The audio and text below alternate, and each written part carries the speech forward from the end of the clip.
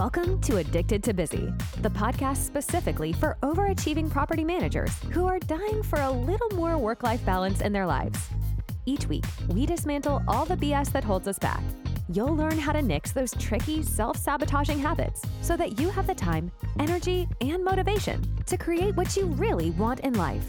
If you're looking to shift from overcommitted to overjoyed, this is the podcast for you. Let's do this. Now, your host, Anna Havliana. Hello, and welcome back to Addicted to Busy. So I am recording an impromptu episode, which, as you know, that's usually not my style. I love to have everything ironed out, planned out. But I just got off a coaching call and we created a pretty solid property management analogy. And I just thought, you know what, it might be fun to record a quick podcast episode and share it with all of you who are listening. So I have a client who is starting their own business and they came to coaching because they're finding themselves stuck in inaction. So they showed up to the call. I asked what they wanted to be coached on, and they said that they wanted to be coached on their business. So we got to talking about what was going on. We started to find out that they were spinning in inaction. So what that can look like is having a lot of ideas, but taking action on none of them. A lot of times, another way that we spin is we spend a lot of time making plans, but not actually doing the plans. I know that I am guilty of this myself. A lot of times I will sit down and brainstorm ideas for Addicted to Busy and the coaching program, but that's actually just a distraction. It's not actual work that provides any tangible result. As we got to talking, this client was expressing a lot of concerns about being able to replace their current income with the income from their business. Now, when they originally showed up to the coaching call, they wanted to talk about their action plan. They started listing off all of the ideas that they had. They started sharing what has been working in their business and what they want to expand on. So they were really focused on the actions that they needed to take in order to create the results that they wanted to see. However, as they were talking about the actions that they wanted to take in their business, they were also throwing in these little one-liners, things like, I need to make money as quick as possible, or I'm running out of money, or I'm blowing through money. And what was interesting was that they originally came to the call assuming that the problem was their business. But when you really listened to what they were saying, the problem wasn't necessarily their business so much as it was their relationship to money. So the analogy that I was thinking of is actually water intrusion at our buildings, right? If you imagine that a tenant calls and they said, hey, there's water coming in from my ceiling. In most cases, the tenant assumes that the water is coming from the same place in the unit above them. But anyone who has been in property management long enough knows sometimes that leak is not coming directly from above the tenant. It could be coming from the complete opposite side of the building and 2 floors up because water travels. And this is what my client was doing. She thought the problem was her business, so she went straight above and said, I need to get coaching on business. When in reality, the problem was coming from the other side of the building. She was living in a scarcity mindset versus an abundant mindset. I've done a podcast episode on the difference between the scarcity mindset and the abundance mindset, and I'll reference it in the show notes in case you want to hear more about it. But this is one of the reasons why I love setting goals so much, is because oftentimes the places that we are called to grow have nothing to do with the goal itself. It has everything to do with all the other pieces of life. So, for example, I have certainly been called to reevaluate my perceptions of money and how I handle money when I started my business. I've also had to do a lot of work around time management as I started my business. Another place that I've really had to reevaluate is challenging myself to let go of what others think of me. I'm using the example of business because that's what my client brought to coaching today.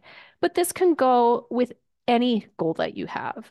For example, when you train for a marathon, there are so many aspects of life that you have to reevaluate. You have to reevaluate your priorities. You have to build up the skill of being able to say no to things that sound fun or exciting. You have to learn a lot about nutrition. You have to learn a lot about sleep.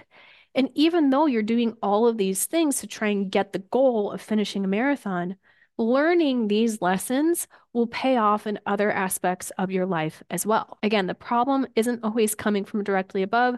The problem can be coming from the complete opposite side of the building. When I was working with my client, she wanted to solve the problem by simply figuring out a way to get everything done, to get organized, to make a plan, and to stick with it.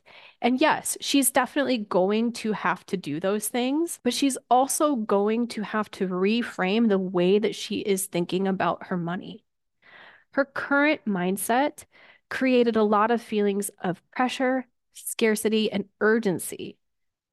Now, I don't know about you, but I certainly don't want to feel pressure and urgency when I'm trying to create a product to sell to someone. I'd prefer to be operating from the feelings of service, gratitude, and contribution. When we sat down and looked at the facts of the situation, my client really didn't have a sincere reason to be operating from such a scarce mindset. She did, in fact, have a savings account. She had other investments that, in a pinch, if shit really hit the fan, she could get the money that she needed in order to maintain the current lifestyle that she was living. So the story that she was telling herself in her mind didn't even match up with the facts of her life, which was that she was well off, she had plenty of time, and she was generating income in two different places. At one point during our session, she even said, "Hey, I thought that I had a really great relationship with money. I thought that I had a really good understanding of money." And the truth is, she does. She did. However, that was at a time when she was only working a single full-time job. So that mindset worked very, very well for her as an individual with a single full-time job. Now she's in a position where she's creating a business that she wants to replace her full-time income. So her mindset from before isn't going to work. This is a completely different game. It's a completely different way of thinking about money. So she's going to have to change her mindset, right? So it's kind of like the analogy that I think of is like children's clothing, right? As that child grows, you have to buy the kid new clothes. You cannot put toddler clothes on a 7-year-old kid, right? And so the same thing is true of our mindset. As you grow and as you pick new goals for yourself, your old mindsets aren't going to work in new arenas. You have to challenge everything that you know. You have to challenge the stories that you tell yourself. You have to reevaluate the facts of your life in order to get yourself to a place where you're at the next level. Again, this is why I love goal setting so much, is because anytime you set a goal, you are most likely asking yourself to do something that you have never done before. And in order to do that, you do have to challenge your current belief system. And I'll be really honest with you, that process is frustrating and it's challenging. Oftentimes, it can be very scary. In certain situations, it will affect the way that you show up in the world. It could affect the lives of others around you.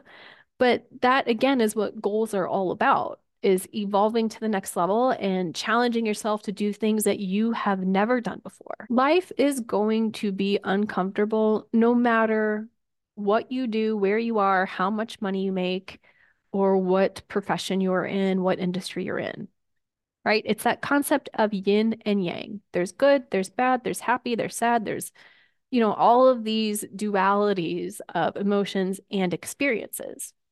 When you consciously choose the things that you want to go after, it gives meaning to the challenging parts of life, right? If we feel discomfort because we've asked ourselves to do something that we've never done before, we're also going to feel the joy of having done it. And that feeling is sweeter than anything that I could possibly describe. As we start the year, it is really not uncommon for people to want to set New Year's resolutions or set New Year's goals. And I love this. It's one of my favorite times of year because People feel motivated, they feel excited, they're willing to try new things. So, as a listener of this podcast, I hope that you will engage in something in 2024 that you have never done before. And if you do, I will caution you that the things that you think you might need to work on will surprise you. When you set a goal, when you go after something that you've never done before, you don't know all the ways that you need to grow. But that is one of the most exciting parts about the process is seeing who you will become once it's all said and done. Thanks for joining me on this impromptu episode. I hope that you got some value out of it. If you did, would you kindly please leave a review on Apple Podcasts, as that helps other managers find this show. Wishing everyone a happy holiday, happy new year. We'll see you in 2024. And as always, I love you. Keep going. Thanks so much for tuning in to this episode of Addicted to Busy. If you're enjoying the show, please feel free to rate, subscribe, and leave a review wherever you listen to your podcasts. This helps others find the show, and we greatly appreciate it. Thanks again for tuning in, and we'll catch you in the next episode.